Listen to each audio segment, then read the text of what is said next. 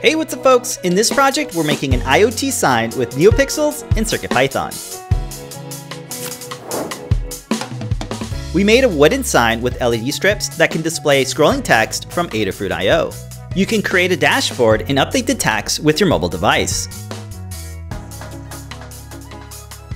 With the color picker, you can change the color of the text so you can easily customize your message.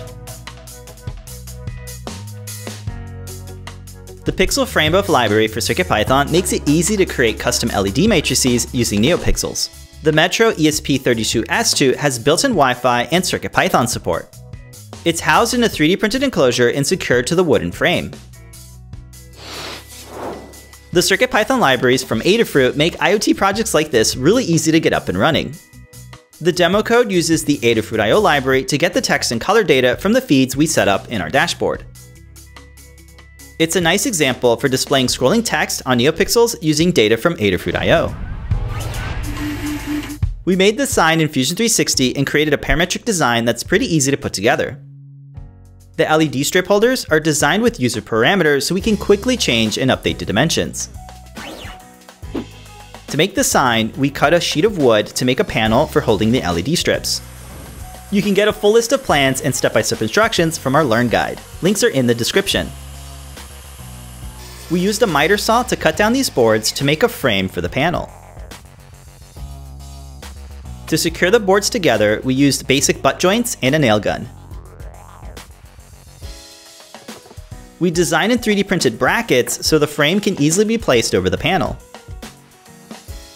The brackets are secured to the frame using screws, and the LED panel fits over them nicely. The LED panel hangs over the leg frame with additional mounting brackets. When using a power drill, pilot holes should be made to ensure the screws are driven in straight. The legs are fitted into the bottom base, and the LED panel hangs over the frame of the legs. The sign is modular, so it can be stored away without taking up too much space. These 3D printed holders are chained together and secured to the panel with screws.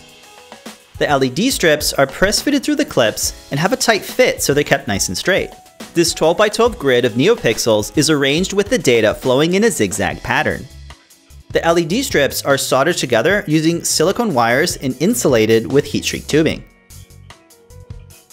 With the frame fitted over the panel, the wiring is neatly covered up and looks really nice while being discreet.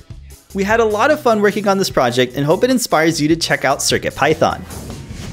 Thanks so much for watching, stay safe, and we hope you make an awesome new year.